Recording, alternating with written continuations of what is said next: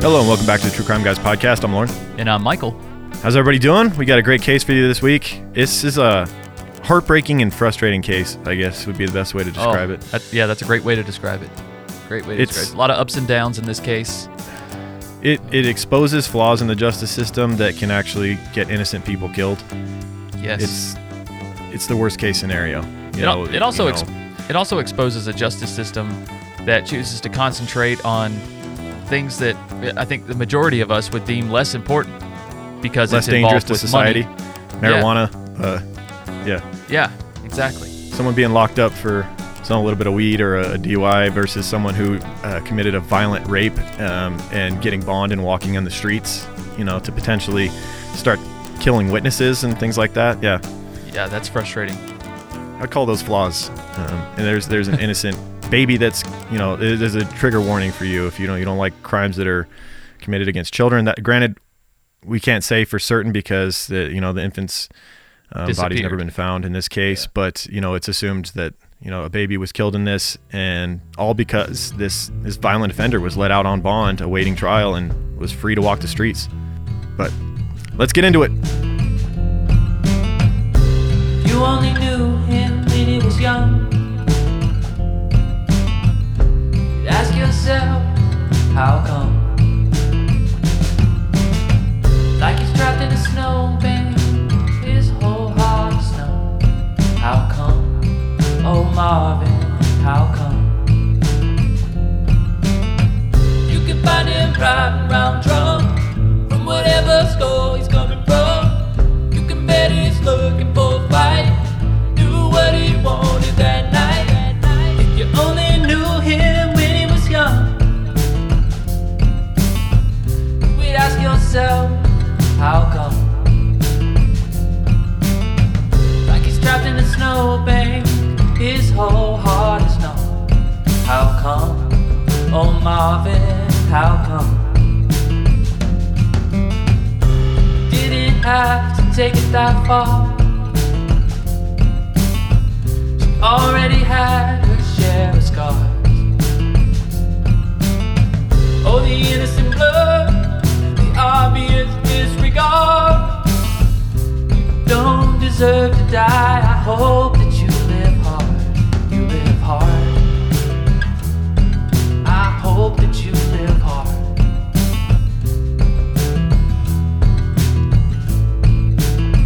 They say you only knew him when he was young.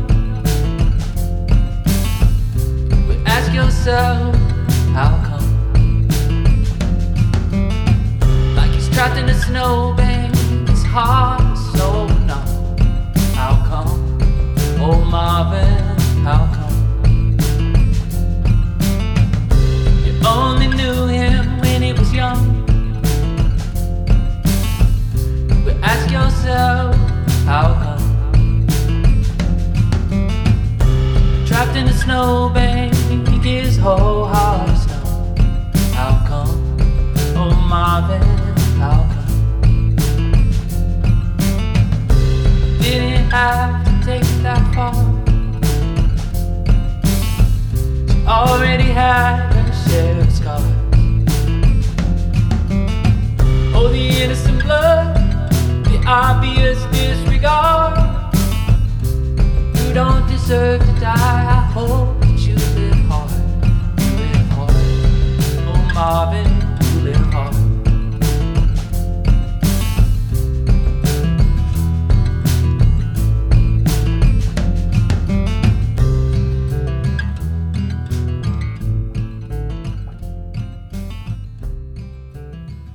All right, for our case this week, we are going to Michigan. Oh, Michigan. Michigan in the late 90s, specifically Cedar Springs, which is a small rural city outside of Grand Rapids.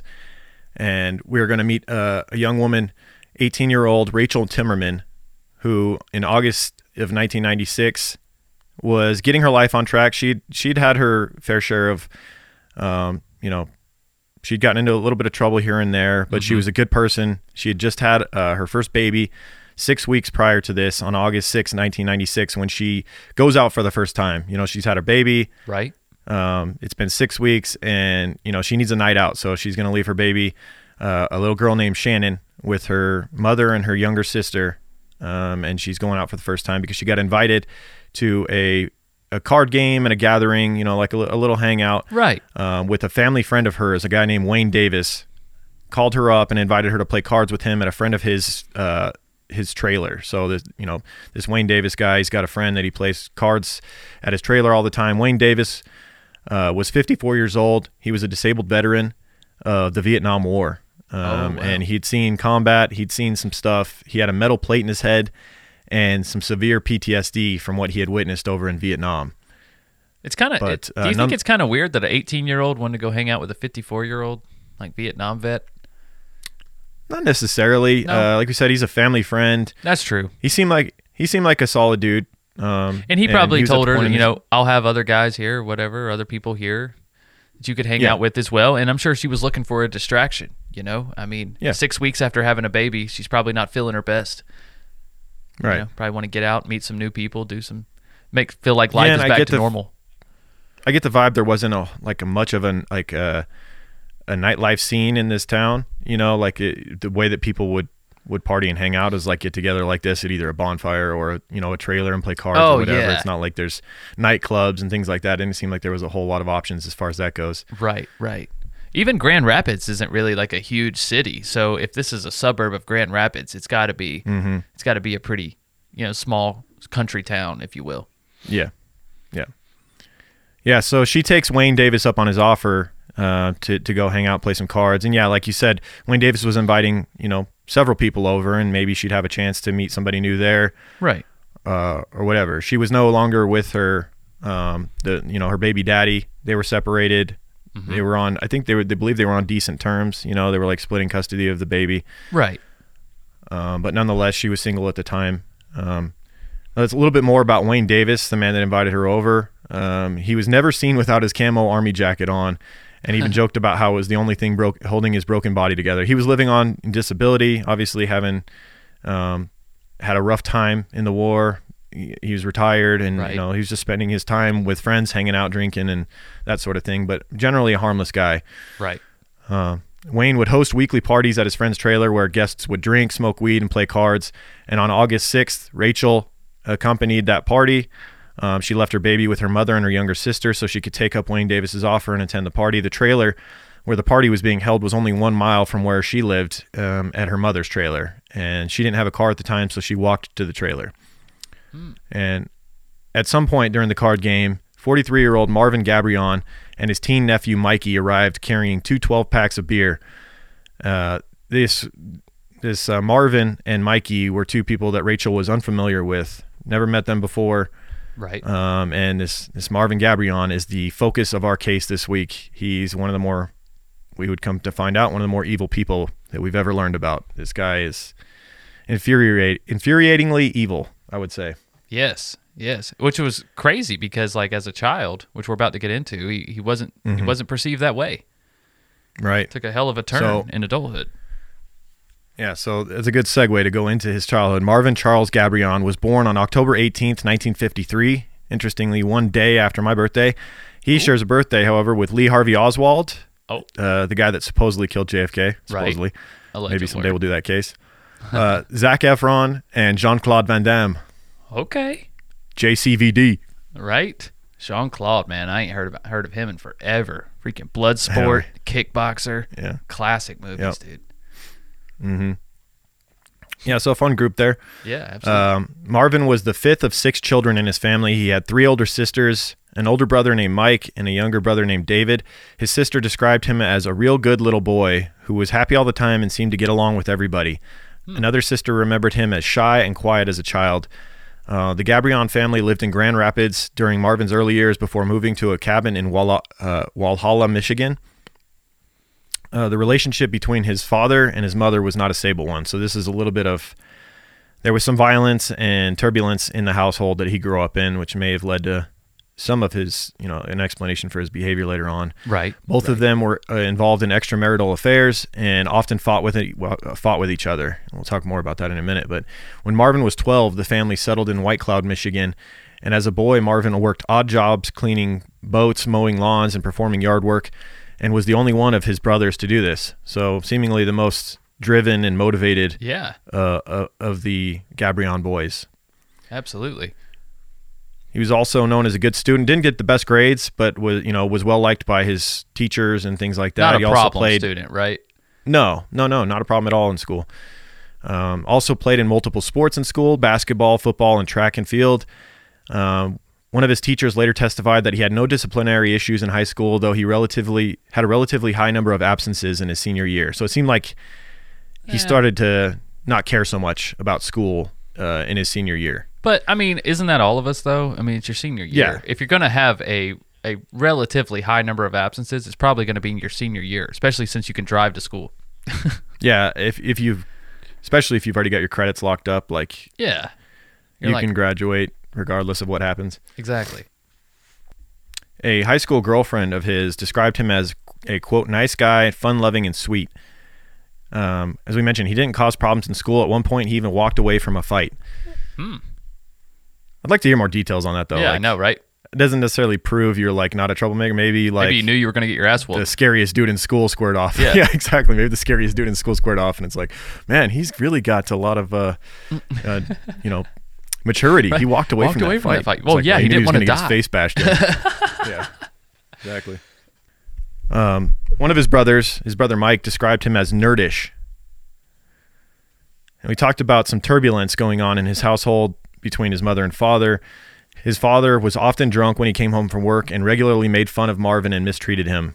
Damn. I hate to do this, but it reminds you a bit of Gacy. Remember Gacy's father was a drunk that constantly ridiculed him and called him like homophobic names and things like that? Yep. Get a bit of those vibes. Mm-hmm. Absolutely. And then his brother is calling him a nerd and shit. And he has multiple brothers, right? Doesn't he have 2 or 3 brothers? I know we said that earlier, but yeah. 2 brothers, yeah. So, yeah, I'm sure he got picked on quite a bit.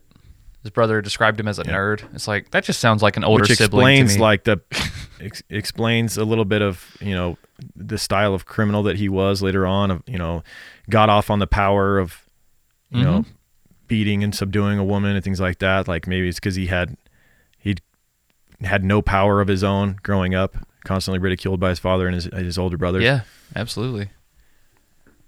His father also had a bad temper. Once he repeatedly slammed Marvin's head into a 2x4 because he had been trying to burn some garbage near the house. Jesus. So physical abuse as well. When Marvin was a young child, he became very ill, and his father refused to have him seen by a doctor. And it wasn't until Marvin came down with a high fever and started to act strange that his family finally took him to the hospital, where doctors diagnosed him with pneumonia and operated on him to remove a leather-like material from his lungs. Wow. Another common thread with some of these violent serial killers is severe illness when they're young. Yeah. You know what I mean? Like that they barely survive. It's almost like something it does something to their psyche. Yes, it does. Also the head trauma. I mean, if we know this instance of his dad banging his head into a 2x4, it's like, then there were others. Mm-hmm. I mean, come on. Yep. Yep. Then you couple this with, his parents weren't around. When they were around, they were fighting with each other. They were violent and verbally and physically abusive to young Marvin. And then the fact that you couple that with the fact that they weren't there other times. So like they were constantly absent from the home, leaving his sisters to take care of him and his brothers. So they're not there, but then when they are there, they're being abusive to him. Right. Marvin's mother also left home for long periods of a time. On one occasion, she took David and stayed with another man for several months. Damn. I guess David is his brother? Yeah. Okay. On another occasion, she had a nervous breakdown and her children were taken out of the house for a time. So very turbulent home. Yeah. Once when his sisters were left alone to take care of him, he fell ill and developed such a high fever yet again that he became delirious and walked out into the snow where his siblings found him lying in a snowbank. Damn, so he got another fever. This is a separate. Likely that had they not gone looking for him and found him, he would have froze to death out there, you'd think. Right? That's crazy. Usually, I don't think he was going to leave on his own accord. I feel like usually when you have a fever, you're cold, right?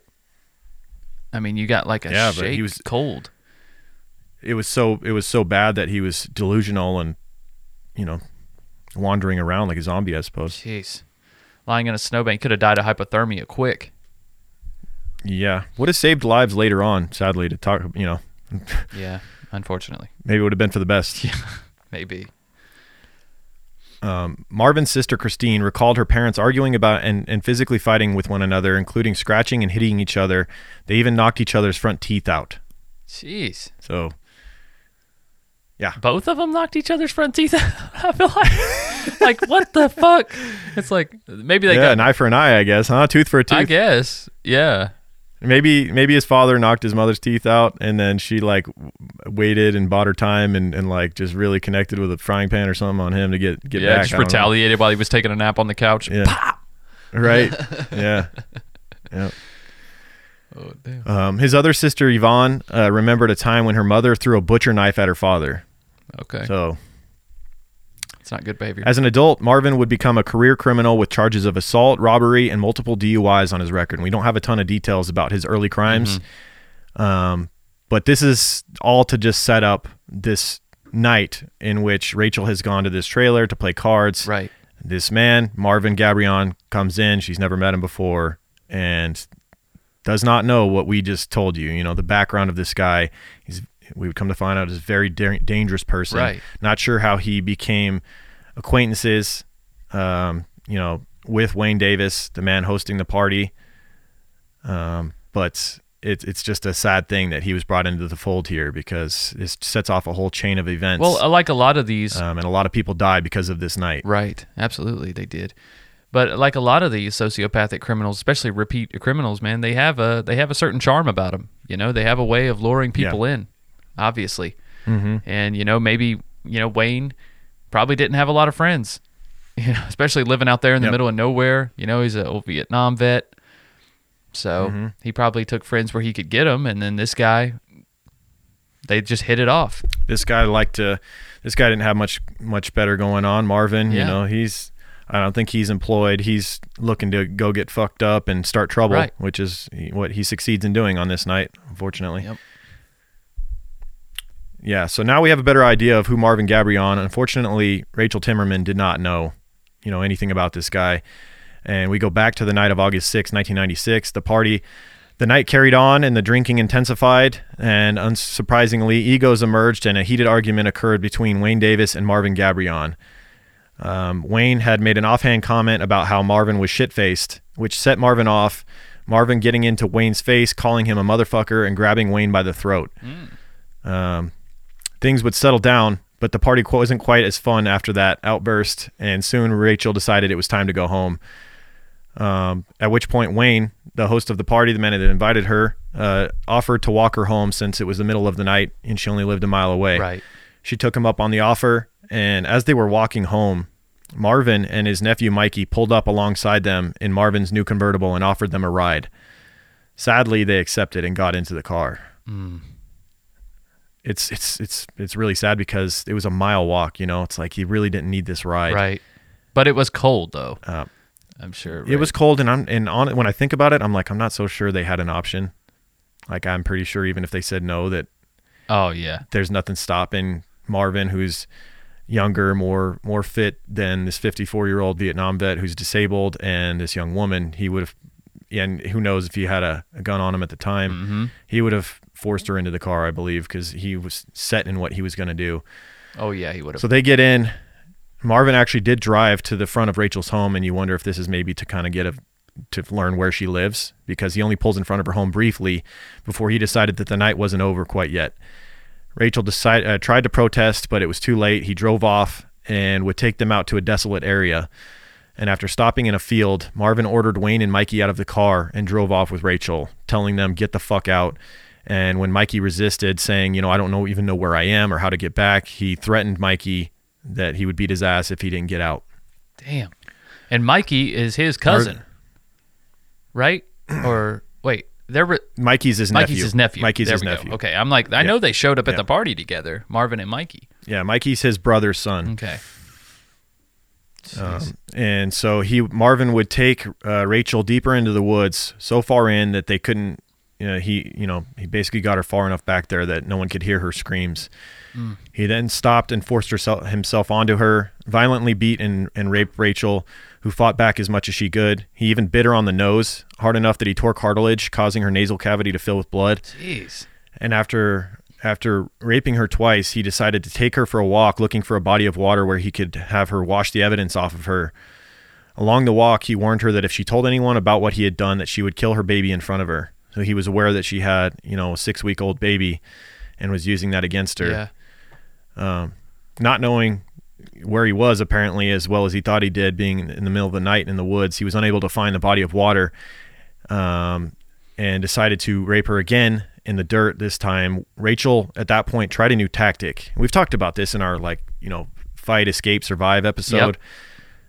Sometimes you need to use the tactic of trying to, sadly, it's unfortunate because it's just so gross to think about, but you have to try and get them to like you and believe that you're into what they're doing sometimes if you have no other option, whatever tactic you have to use. And she tells Marvin that rather than the dirt, they should go back to her home where they could continue in her bed.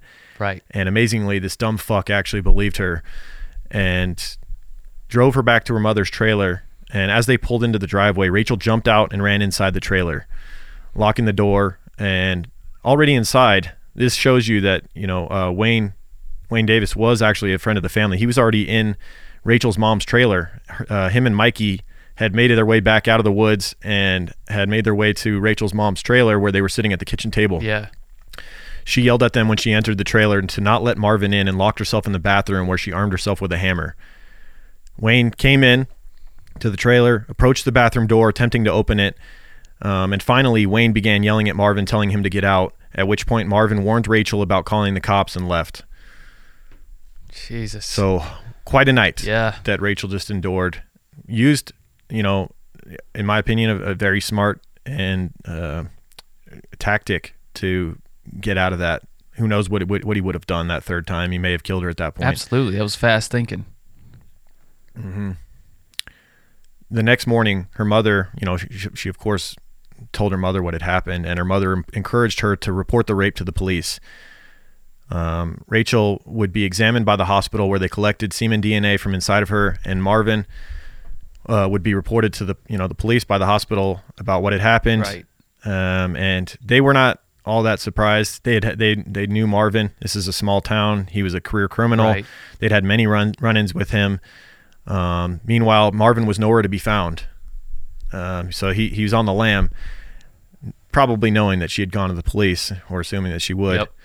Yep. Then a week later, the police receive a faxed letter from Marvin that he had faxed from a grocery store that included a letter which stated his side of the story, which is fucking disgusting and graphic. So, trigger warning here.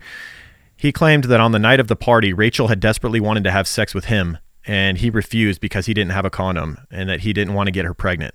So instead, he allowed her to give him fellatio. He said that when he finished, that she used her fingers to insert his semen inside of her vagina to get back at him for turning her down. Yeah, that sounds legit. Right. Totally believable story, bro. Wow. But it just makes him that much more despicable, doesn't I know. it? Like, he's now blaming her for his violent rape of her. Right. Because she wanted him so bad. Come on, bro. Give me a fucking break. Right. You're like 43 years old. Like, I don't know. Yep. So even with the DNA evidence, even with all they had multiple witnesses, they had Rachel's story, which is, incredibly graphic and true. Mm-hmm. It would still take 6 months for Marvin to be arrested and officially charged with the rape. So now you have Rachel, who's been threatened. Her baby's life's been threatened by this man.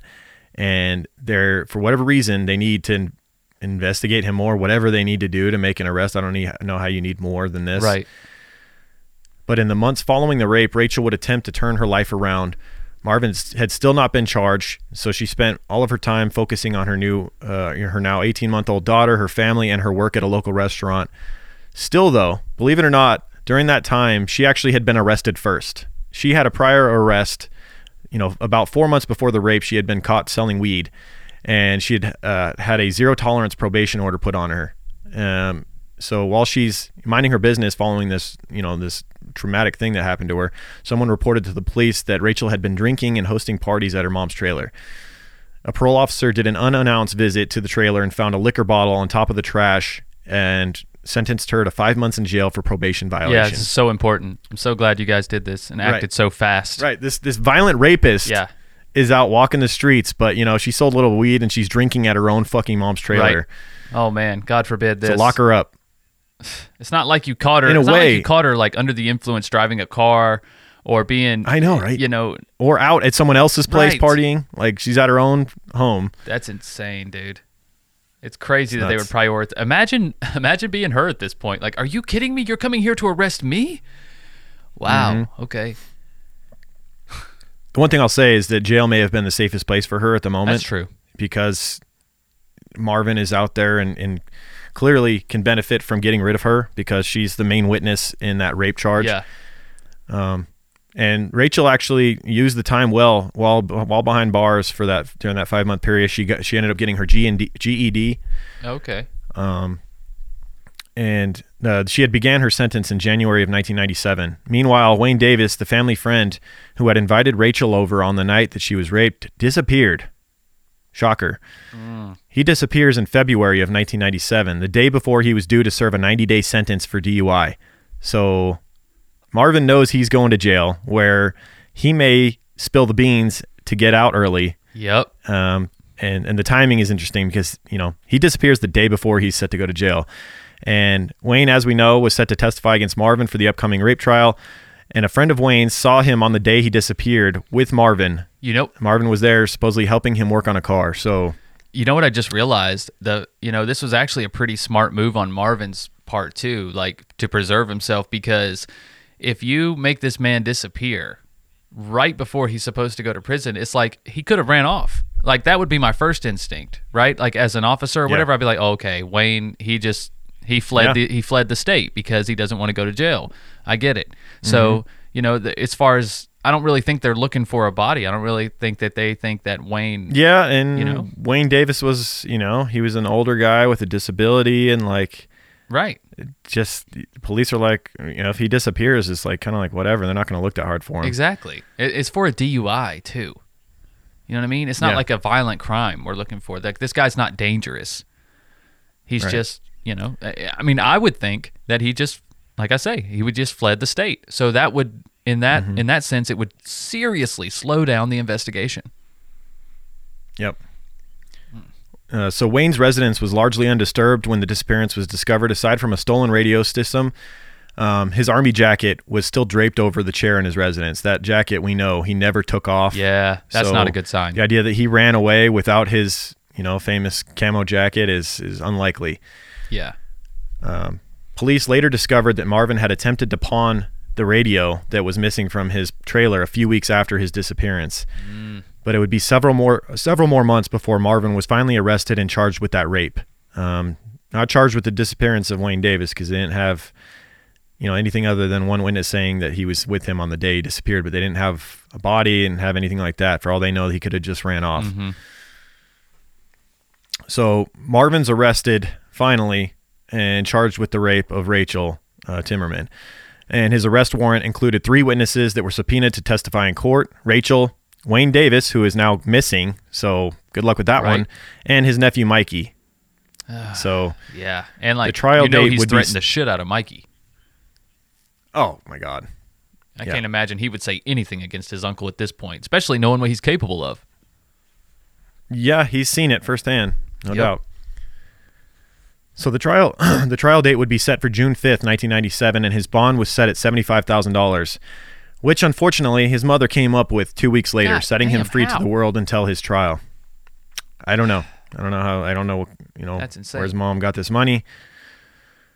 But she came up with it nonetheless. Maybe she took out a loan or something. Yeah. But he's now got plenty of time to, cut some loose ends here and make it impossible to get that rape charge to stick if none of the witnesses show up to court. That's right. And so Rachel would be released from jail on May 5th and began staying at her father's house rather than her mother's trailer. Her father apparently had a nice home, and it seemed a little safer there for her and her baby. Right. And as the date of Marvin's preliminary hearing came closer, Rachel, of course, worried about having to testify against him. She told her parents that Marvin had threatened her on several occasions, had actually come and was stalking her and had found her in public on several occasions and walked up to her and threatened her. He told her that he knew where her family lived and worked and that she better not show up to the hearing the following month or he would hurt them. She also said that she was having reoccurring nightmares about Marvin and believed that he would kill her. There were these threats that he had made to her in public. She called the police and reported these threats, and nothing was done. God, we see this way too often, don't we? Until it's too late. They're really just leaving her out there like a lamb for slaughter, in my opinion. You know, like they know the kind of violent offender this guy is. Yeah. She's reporting that he's been threatening her life, her family's life, and I just don't know how that's not enough to bring him back in. Like, or at least to put him under surveillance until the trial. You know what I mean? Like, have a fucking police officer follow this guy around. You think? And if he's like sitting outside of her home, that's grounds for arrest, in my opinion. Absolutely, there needs to be at least a restraining order. Right. But like that should have just been part of the deal, period. But maybe you don't go anywhere near Rachel. Maybe Rachel's past had something to do with it in the eyes of the police. You know, they're like, well, she's a criminal too. You know, kind of run with the dog, get the fleas type deal. You know, maybe they didn't take it quite as serious. Yeah. I don't know. I hate to think that, but could be a possibility. Yeah. So this, you know, she's worried about this, but according to her parents, leading up to, you know, the trial on June 3rd, 1997, Rachel seemed happy. She told her father that she was going to go out on a date with a man, and the man had told her to bring Shannon along. So this young guy keeps calling her mom's trailer, or her dad's home, and builds a relationship with Rachel, talking to her on the phone, and convinces her to go out on a dinner date with him. And he says, I don't mind that you have a baby. You can bring the baby along. Uh-huh. It sounds fishy to us, right? Very. Especially knowing that someone would love to get rid of her and her baby. Yep.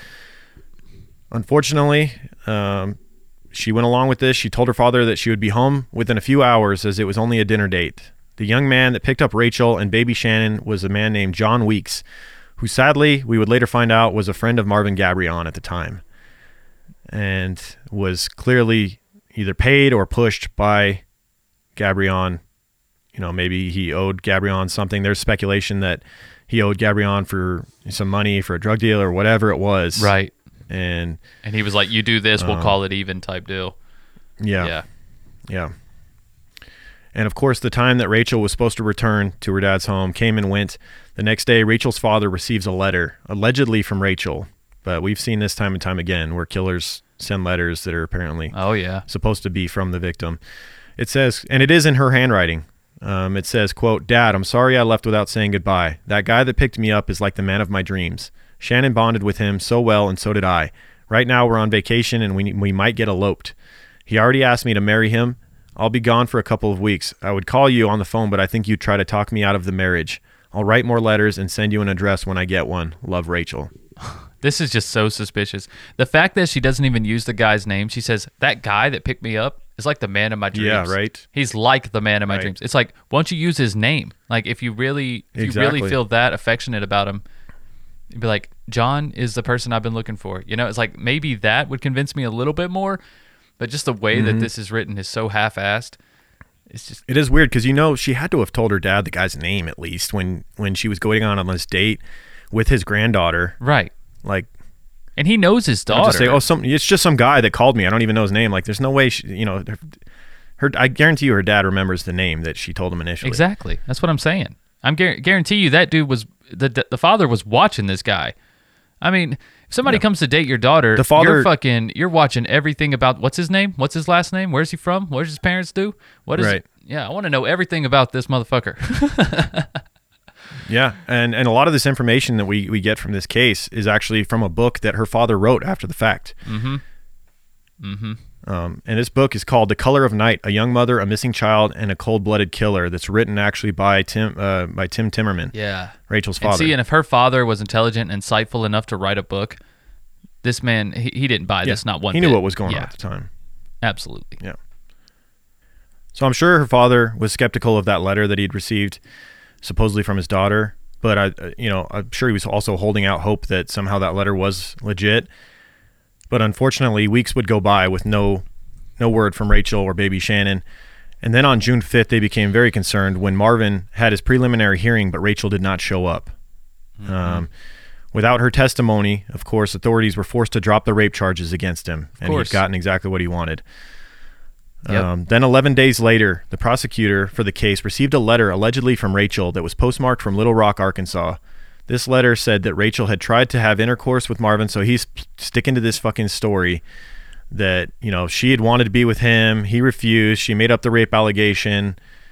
The prosecutor, of course, did not believe that Rachel wrote this letter. She believed that Rachel was in danger and possibly already dead at this point. Well, okay, let me ask you something real quick. Let's pause. Why would he want to send a letter to the prosecution? I was thinking the same thing. What does he have to gain to this from this, right? He already had the charges dropped. Why drag this on now? Yeah, what are you doing? Are you just trying? Maybe he's worried about a murder investigation and he's just trying to postpone that, and really convince authorities that she's run off. I guess just to postpone a murder investigation. Yeah, that's the only thing I can think. Is that because he hasn't been brought up on charges of murder yet. He got off on the rape, but we know he kills her. So yeah, maybe that's all he's doing. He's just trying to buy some time, or maybe he's trying to get people off his scent altogether. Yeah. That's a stupid way to do it, though. You should just fucking cut your losses and just go hide somewhere. Piece of shit. He's all the way in Arkansas, too, dude. From Michigan. There's no telling where those bodies... Anyways, that's crazy to me. We would soon find out where one of them was. Yeah, true. So the same day that the prosecutor received a letter, Rachel's father receives another letter, postmarked from Little Rock as well. This letter, allegedly written by Rachel, said that she and Shannon were fine and that she would call him soon. And it kept mentioning that she was with a man named Delbert, which is bizarre because we know that's not the name of the guy that picked her up. And it's almost like, whoever is forcing her to write this is trying to get them off their scent, or lead them off to a different trail. Oh, so she did mention a man named Delbert? She kept mentioning a man named Delbert in this letter, this second letter written to Rachel's father. Maybe she never mentioned the name of the guy to her father, for real. Maybe she didn't. I find it hard to believe. He kept calling. He had to have, at some point, he's calling her father's home. I'm sure her father answered, this is the 90s. I'm sure her father answered the phone himself a few times, and he had to, say, hi, this is so-and-so. Can I speak to your daughter? Right. What are the odds she answered the phone every time? He had to have known the name of the guy, at least. Exactly. That's weird to me. Just this other name. Maybe Marvin is thinking he's just trying to convolute everything for the investigation. He's adding more and more towns and names and let's just letters. Make it really difficult to know what the fuck's going on. He was good at that. What's crazy is that he had her write all these letters at once before he kills her. These letters were now at this point written weeks prior. On the night that she was killed, he forced her to write these letters, and this is like a long game thing where he holds on to a few of them and then mails them later on. Yeah, maybe. So in that letter, that her father had received, Shannon said that, Rachel said that her and Shannon were fine, that she would call him soon. Of course, he does not receive a call from her. And tragically, 2 weeks later, on the morning of July 5th, 1 month after the disappearance of Rachel and baby Shannon, the decomposed body of Rachel Timmerman would be found on Oxford Lake. And it's so creepy to think about how she was killed. It's horrible. This lake apparently has 3 feet of water and 60 to 80 feet of muck below that. Ugh. And Rachel had been wrapped in chains and cement blocks, and those had been padlocked to the chains. She'd also had duct tape put over her eyes and mouth, and her hands were tied behind her back. Disturbingly, the autopsy determined that Rachel had been thrown into the lake alive. So he throws her in with these cement blocks or these cinder blocks tied to her, chained to her. Right. And she basically gets taken down into this muck where she drowns. Ugh. About as graphic, sickening of a way as you can go as possible. Absolutely. It just makes it worse that it's not even water, right? It's muck, you're just in this abyss. It gives you insight in that what a shitty person Marvin is. It's because if you just wanted to preserve yourself, if you're just trying to get through life, why not? You just wanted to get rid of the witness, right? You could have easily just shot her in the back of the head when she wasn't looking, right? And then freaking dumped her body. He got off on the torture of it. You wanted to tie her up. You wanted to torture her. You wanted to throw her in a lake alive. All that. The while, the worst part for her probably is knowing that he's also going to kill her baby as well. Absolutely. And having no control over that in that situation. And that's probably why she went along writing the letters for him, is like at threat of her child. Like, I guarantee you he used that against her. Like, if you don't write these letters for me, I'm going to do something horrible to your baby. Yeah. So the letters were confirmed to be her handwriting? Yes. Okay. Yeah, they were hers. So you have to assume that right before he killed her that he forced her to write these letters. Yep. Yep. However, no trace of Rachel's daughter Shannon has ever been found. But you can only assume the worst on that. Yeah.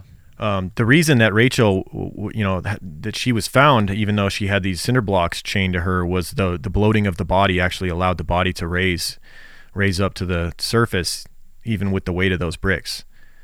Well, so my theory is if he did the same to the baby, that the baby, even after bloating, as sick as this is, wouldn't have the power to raise a cinder block or something like that, with the baby's body being so small. Right. Because we would later find out that behind prison bars, he drew a map of the surrounding lake, the lake where he had dumped Rachel's body, we presume, and put 3 X's on it. And with one of the X's below writing words saying body found, but the other 2 X's not saying that. So you have to, safe to assume that he put 3 bodies in that lake, and we can do the math on who that would be. Yeah, absolutely. So authorities would theorize that whoever kidnapped Rachel and forced her to write the letters on June 3rd, they also, that after dumping Rachel into the lake, the killer then mailed the letters. Authorities went into Marvin's residence following this and found cinder blocks on his property that matched those found tied to Rachel's body. Also, keys that matched the padlock used to secure Rachel's body were found. Wow. This guy's dumb. Yeah, for real. However, Marvin Gabrion had fled the area before police could arrest him. Now, another man comes up missing, believe it or not. John Weeks, the man Marvin had commissioned. Yep, the man that Marvin had commissioned to take Rachel out on the date. His whereabouts were now at this point also unknown. Unsurprisingly, Marvin was the last person to see him alive in late June of 1997. Weeks is presumed Marvin's dead. not going to leave that dude as a loose end. Come on. No. Nope, he used him and threw him out like trash. Yep. And it's very possible that he killed him the same night that he killed Rachel. Like they went out together to that lake. They were seen camping. Other campers had talked to them. They asked if they could put their boat in a certain spot near these people's campground. So they were seen together with a woman that would later be determined to be Rachel, by people out camping in this area. And it's very possible that he killed Rachel, the baby, and Weeks John as well, Weeks. all in that same night. Yeah. Yep. Weeks, his girlfriend at the time, had said that he'd seen her boyfriend hanging out with this guy Marvin, and that they had been talking on the phone to this girl Rachel. She was actually getting upset at Weeks because she's like, "What girl are you talking to on the phone?" And he explained to her that he owed a favor to his buddy and that they had to do something with this girl or whatever. Mm-hmm. So there's a lot of things tying Marvin to this. Yeah, there is. So one person he didn't get to that was a witness to all this, maybe it had to do with him being a family member. He didn't want to kill his own nephew, but Marvin's nephew, Mikey Gabrion, would ultimately lead police to a campsite that had frequently been used by his uncle, where Marvin Gabrion's tent was found, along with bolt cutters, chain, duct tape, a woman's hair clip, and nipples for a baby bottle. So that's kind of that's kind of damning evidence, huh? Mm-hmm. You could say so. Yeah. What is this guy that doesn't have kids? What is he doing with a baby bottle nipples and a woman's hair clip? Yeah. Yeah. So authorities would at this point bring in the FBI to investigate this bizarre case. They were able to do so because where Rachel's body was found was actually a national park. So this would come into play later on with the death penalty, because Michigan is a non-death penalty state. The fact that it was on federal land, that we'll get more to that later. But they bring in the FBI, and the FBI discovers that Marvin was using the alias of a man named Robert Allen. There was a real man named Robert Allen. The real Robert Allen was a man who had vanished in 1995. Shocker. Another person close to Marvin that disappears. Yeah. Mm-hmm. And they would come to find out that Marvin was actually living in a home that he had purchased under Robert Allen's name after assuming his identity. At the time that Rachel's body was found, he was living in this home, and he was cashing the disability checks of this Robert Allen, who, apparently authorities believed was still alive, even though he was long dead at that point. Allen had been a mentally disabled transient who had been receiving Social Security when he went missing, and those checks continued to be cashed by Marvin. God, So we from see this 1995 to often. 1997, Marvin was living under this guy's name, cashing his checks in a house that, was under this guy's name. Right. The search for Marvin would last 2 months until they received a tip that he was set to receive one of those Social Security checks from a post office in Sherman, New York. So FBI agents covertly staked out the location where he was arrested and left as he left the post office. So he goes to pick up that disability check under Robert Allen's name, and that's how they get him. Finally. Yeah. So he would immediately be convicted of Social Security fraud in July of 1998 for his use of Allen's checks and sentenced to 5 years in federal prison. Jeez. I'd like to say of course, you steal from the government, you go down right away. I'm sure they set the bond a lot higher than when he violently raped a woman because he stole money from the government. Yeah, you don't steal money from the government, bro. Of course. That's how they got Capone, right? Tax evasion. Yeah, they'll find you quick. You can kill all the people you want, just don't steal money from the government. Kill and rape innocent people, all that stuff, but steal money from the government, man, you're going down. Or if you sell some weed, you're going down. Oh man, can't put up with Especially that. in certain states. Right. Yeah. Jeez. So he's written many letters, this fucking scumbag, to Rachel's family over the years, and has every excuse in the book for who could have done it. He still claims he didn't do this, and blames everyone under the sun but himself. He also had the balls to write to Shannon's father, Tim, and started talking about a nonprofit organization that he wanted to start called No More Missing Children, and he wanted permission to use Shannon's picture for this organization, and actually asked Rachel's father to send a picture of Shannon, baby Shannon, the baby that we believe he killed. Wow. It makes you wonder what he was really wanting to do with that picture. Was he going to get gratification out of that? What was he going to do? And her father sadly did end up sending a picture just in hopes that this piece of scum would actually, admit to what he did with the baby, where the baby's body is, so they could give it some closure. Yeah. He never heard anything. He sent the picture and never got what he wanted out of that. Mm-hmm. And this is when the map that Marvin had drawn surfaces. He draws this map of the lake with 3 X's on it. The lake was Oxford Lake. One of the X's had the words underneath it, body found, and one of 3. So it's safe to assume that there were 3 bodies in that lake. One could be baby Shannon. The other could be the man that threw the party. John Weeks. Oh yeah, John. Sorry, John Weeks. Couldn't have been Wayne Davis's body would be found in a different lake in July of 2002. Canoeists would find Wayne Davis's body, the man who had thrown the party, in Twinwood Lake, in another body of water in the same national forest where Rachel's body was found. So same national forest, also federal land, yeah. Yep. So he could be charged with this one as well. Mm-hmm. That same year, Marvin Gabrion was tried for the murder of Rachel Timmerman. The prosecution presented testimony of multiple witnesses, including Marvin's propensity for violence and threatening behaviors, including accusations of other physical and sexual assaults. 2 witnesses testified that their homes had been set on fire following altercations with him. Jesus. Yeah. Yeah. This dude's volatile, man. Another woman described how he trained a rifle on her and her 2-year-old child as she walked to her car one day. He then climbed into his own car and followed them for several miles. Jeez. These are the kind of things that I just feel like the bond should have been set a lot higher in in that initial preliminary hearing for the rape. When you have a history of this over and over and over again. They know the kind of character this guy is. They know what he is. You can't set the bond at any level that could even be attained by his family. Right. I'm still confused as to the whole bond thing, why it's even a thing to begin with, but that's another story. Yeah. Well, that's just more money to be made. That's why. I mean, I understand it for, most offenses, but violent rape, things like that, I just don't think there should be bond. I just don't think you should be allowed to walk the streets until this is settled, Yeah, until you're proven innocent. Yeah. Yeah. So the disappearances of the other men surrounding the case were also admitted to, or at least the jury was able to hear, the fact that he was near these men when they went missing. Right. And this trial would have its fair share of drama. Let's just say Court TV would have loved to have had the footage from Marvin's trial for Rachel's murder because of his erratic behavior.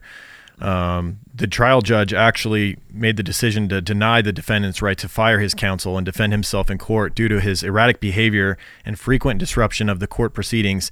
At one point, he actually punched his defense attorney in the face in full view of the jury, and he committed 40 major infractions while at the Calhoun County Jail. Jesus, why is there any question to this? Like, if you're sitting on the jury and you how see does he this think this is going to help criminal, him? right? You see this violent criminal punch someone in court. Like, you can't even punch his own defense attorney. You can't even withhold these actions in court. Yep. When you could be punished, it's just like, that's a no-brainer to me. Like, yeah, this guy needs to be locked That's away. just the start. He also filed numerous bizarre motions using, quote, abusive and obscene language. He accused the judge of sleeping with and impregnating 13 and 14-year-old girls and called his lawyers and the judge satanic and Hitler. On what grounds? That's crazy. Right? You're just making shit up. You're just like, yeah, I'm bad, but these people are really bad. They're satanic and Hitler. That's like some shit you would just make up when you're just trying to make somebody seem bad, but you don't really have anything on them. You're like, that guy's like Hitler or something. This guy's insane. Yeah, the defense countered that his temperament and actions were the results of multiple car accidents and that he had resulted in brain injuries as well as a troubled childhood.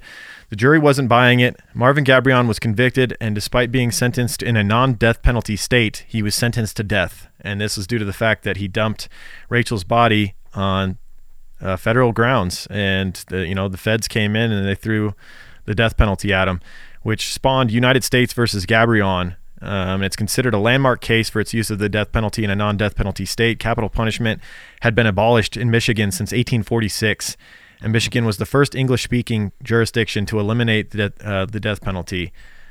Wow. However, federal jurisdiction allowed prosecutors to seek the death penalty in this case, and Rachel's body, having been found on federal land in Manistee National Forest, allowed the prosecutors to try Marvin in federal court and seek the death penalty.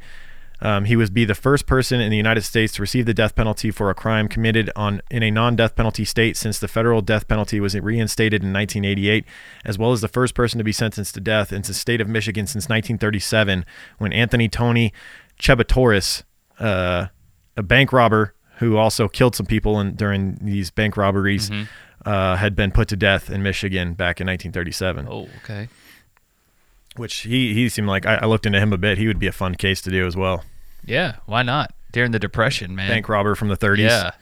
He would see the rope. He got hung. Oh. In Michigan. And Wow. 1937 just doesn't seem old enough to be hanging people, does it? I guess. I mean, I don't know. I think I still think it's one of the better ways to go about it, No, I'm not saying. Cheap, I'm just effective. saying. I feel like it just seems too early or too late. Yeah. In right. I don't know. Just in civilization, it's just 19. It's like, man, he was hung in the 30s. God, not like the 1830s. Oh wow. Yeah. Just it's crazy. But yeah, that would be a good case to look into. Mm-hmm. So in 2011, Marvin would appeal both the conviction and the sentence. The appeal resulted in the conviction being upheld, but the death sentence being overturned. And we see this time and time again with the death penalty. Yep. It's so hard to actually carry it out these days. Especially in a But then in non-death penalty 2013, state. oh yeah. But then in 2013, the sentence appeal was overturned and the death penalty was reinstated. I think the fact that the feds are involved, it actually makes it more likely to be carried out as opposed to like the state having to do it. Yeah, I agree. And you can kind of relieve yourself of consequences or of what's the word I'm looking for? Like, it's the state of Michigan. You don't feel like you've really went against your beliefs. Like it's your fault. You know what I'm saying? It's not your fault. It's like, well, the feds, they had our hands tied. We had to kill them. Mm-hmm. Yeah. So Marvin Gabrion is currently on death row at United States Penitentiary in Terre Haute, Indiana, and still claims to be innocent and has been placing blame on everyone imaginable except himself ever since, sending letters to people and being a general asshat. Yeah. And even though they did find Wayne Davis's body in that adjacent lake in the same national forest, they have not charged him with the murder of Wayne Davis. And of course, John Weeks, never been found, hasn't been charged with that one either. And nor did they charge him for Shannon's, because I mean they never found baby Shannon's body, so I don't sadly no charges for that one either. It's like we know without a doubt he's killed 5-6 people, probably a lot more. If you just kill this willy-nilly, as we've seen in the past, I'm sure he's responsible for more death. He could have sold the baby as well, like John Robinson did in The Slave Master. Remember he killed that one girl who had the baby, and then he ended up, I know it was to a family member. I'm sure he wasn't that brazen, but he could have absolutely sold Shannon on a black market or dropped her at a fire station, like no questions asked. Like that's the whole point.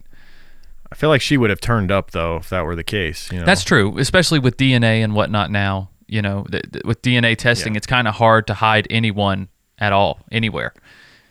But also in a small town, a young girl and her baby goes missing, and then a baby is turned into the fire station. Like that they would have connected those dots pretty quick. Even if it was like a different state that he turned the baby into. But I was about to, but I mean, you're talking a different state. He went all the way down to Arkansas. Like we know for a fact she was in Arkansas. Well, let's hope that she's still, that something along those lines happened and that she's still alive somehow. But I think we all know the likelihood of what happened. The likelihood of her still being alive is pretty slim. Yeah, no doubt. Yeah.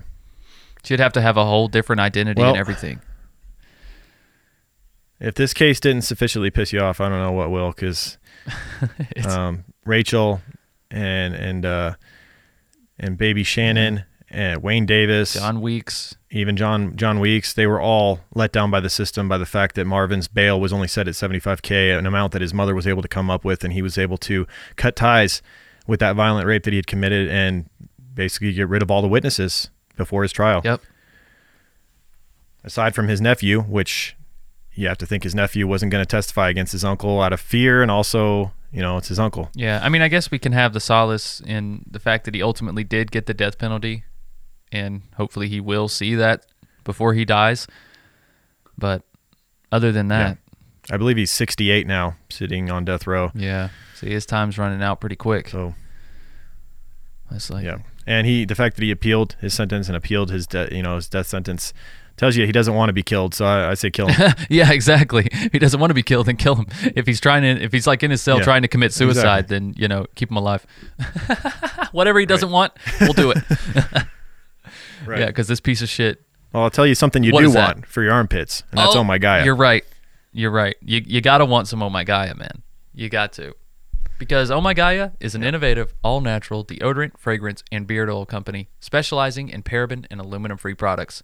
Their innovative line of deodorants inhibit the growth of odor-causing bacteria while maintaining effectiveness.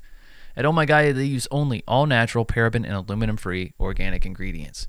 And guys, there's tons of scents to choose from vanilla, cherry almond, sandalwood, lavender, lemongrass, Egyptian musk, coconut, dreamsicle, leather, lumberjack, honeysuckle, fireside, bergamot amber, pear, sweet pea, sailor, barbershop, and of course, we have our own scent called True Crime Pine.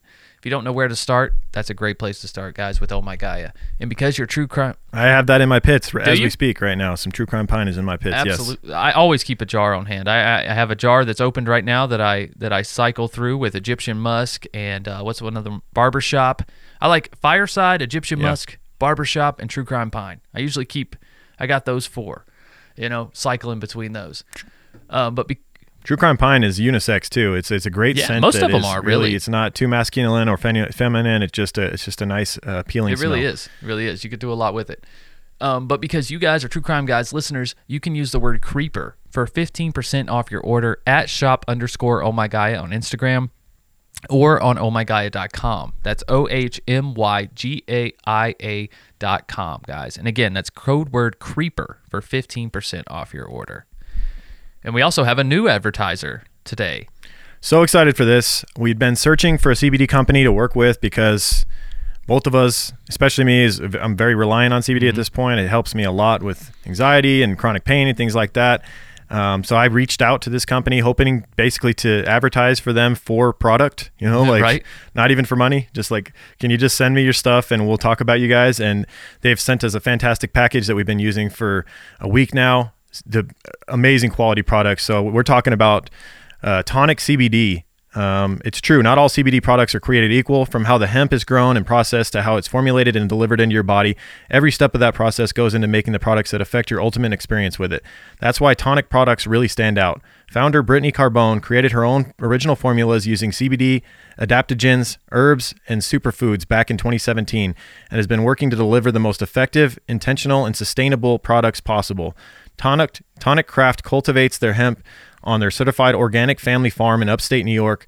That hemp travels only 30 minutes to their state-of-the-art manufacturing and distribution facility, where it is turned into finished product and sent to you, ensuring only the highest quality vibes at every stage of the process. Tonic's farm-to-table CBD plus botanical blends are uniquely formulated to provide targeted support where you need it most. Each and every high-quality ingredient is thoughtfully selected for its ability to support and enhance the benefits of CBD, resulting in a more effective, well-rounded, and consistent wellness solution for your mind and body. They have a variety of blends and different products. You can, but so far my favorite has been the Chill Tonic, which helps a ton with anxiety. It has ashwagandha, lemon balm, and passion flower to deliver a super calming effect that is also really cool, that they use black seed oil in it in a lot of their blends as well. Yes. Black seed oil is an antioxidant powerhouse, and it's great for your immune system, but it also just scratches the surface of what superfood can really do. There's a lot of stuff coming out about this, CBD, as a preventative measure for COVID. And I'm not going to say too much with that because I don't want to, make any false claims or anything like that. But you can look into it. There's studies that have been coming out about CBD, and it's something that you could use regularly to help fight COVID if you get it. Especially in the tincture form, in the oil form. Yes. Because tincture is my favorite. It's the best bang for your buck is tincture. Yeah. Absolutely. Trying to get as much CBD for your buck. Absolutely. I also love the, what's the OG? I like that one for a start of the day. It's kind of like I love Grounded at night. I use Grounded. Mm-hmm. Yes. Yeah. Makes perfect sense. Take that right before bed. And then there's also the vape pen as well. Right, which is for like more immediate effects of anxiety relief. It's like chill, but through the vape pen, right? Yeah, I do the tincture in the morning and at night. I do two different tinctures. I usually do Grounded at night and Chill in the morning, and then I hit the vape pen periodically throughout the day if I feel a little bit anxious. Nice. I love how easy it is to verify the quality of Tonic's products. There's actually a microchip looking thing on the top of the packaging, which allows you to tap your phone on the top of the tube and reveal the third-party lab reports, product information, details about their farm, and even helpful blog posts to provide you with some CBD education. With values rooted in quality, integrity, and sustainability, Tonic is committed to creating plant-based wellness products that are good for the people and good for the planet. Visit tonicvibes.com to learn more and use code CREEPER for 20% off your order. Whoa, that's tonicvibes.com. Yep, tonicvibes.com, code word CREEPER at checkout, 20% off. Can't beat that. No, you cannot. Go check it out, guys, especially if you're considering CBD or just want to try it. It's a great opportunity. Save some money and get some top-shelf product. Mm-hmm. All right. You want to talk about our Patreon page real quick? That's why we weren't. If you're a freeloader, if you only listen on our, on a normal podcast app, a subscriber to our Patreon page, you didn't get an episode last week. That's because we did an exclusive episode for Patreon members only.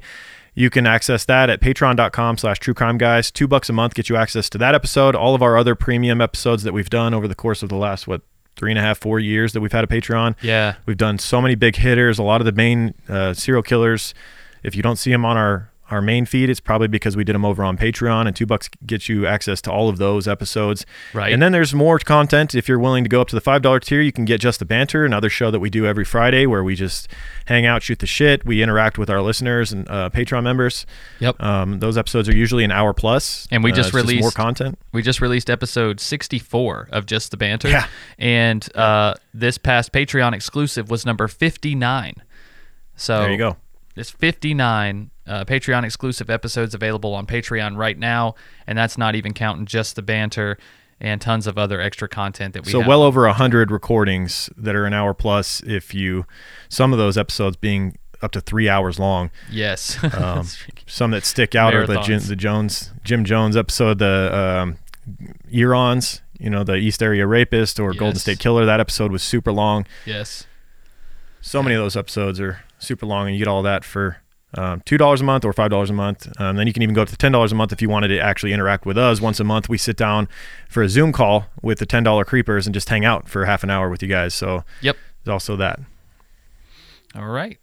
And if you're already about our other show, about to say, if you're already on Patreon and you've caught up everything True Crime Guys, you can check out the rest of True Crime Guys productions like Strange and Unexplained. New episodes come out every single Monday on the free platform, as well as every Monday on the Strange Unexplained Patreon. We release Strange Shorts, where we talk about more up-to-date, more lighter, silly things that are happening in the crime world or just in the world in general.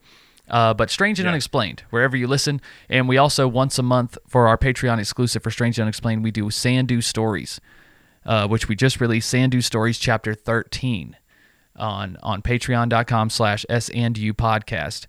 And it was based on our Slave Master episode. If you guys have listened to the Slave Master episode here on True Crime Guys, John Edward Robinson, this was a true crime what-if story, if you will. An alternate ending to that one, which is much more fun. Exactly. Much more fun.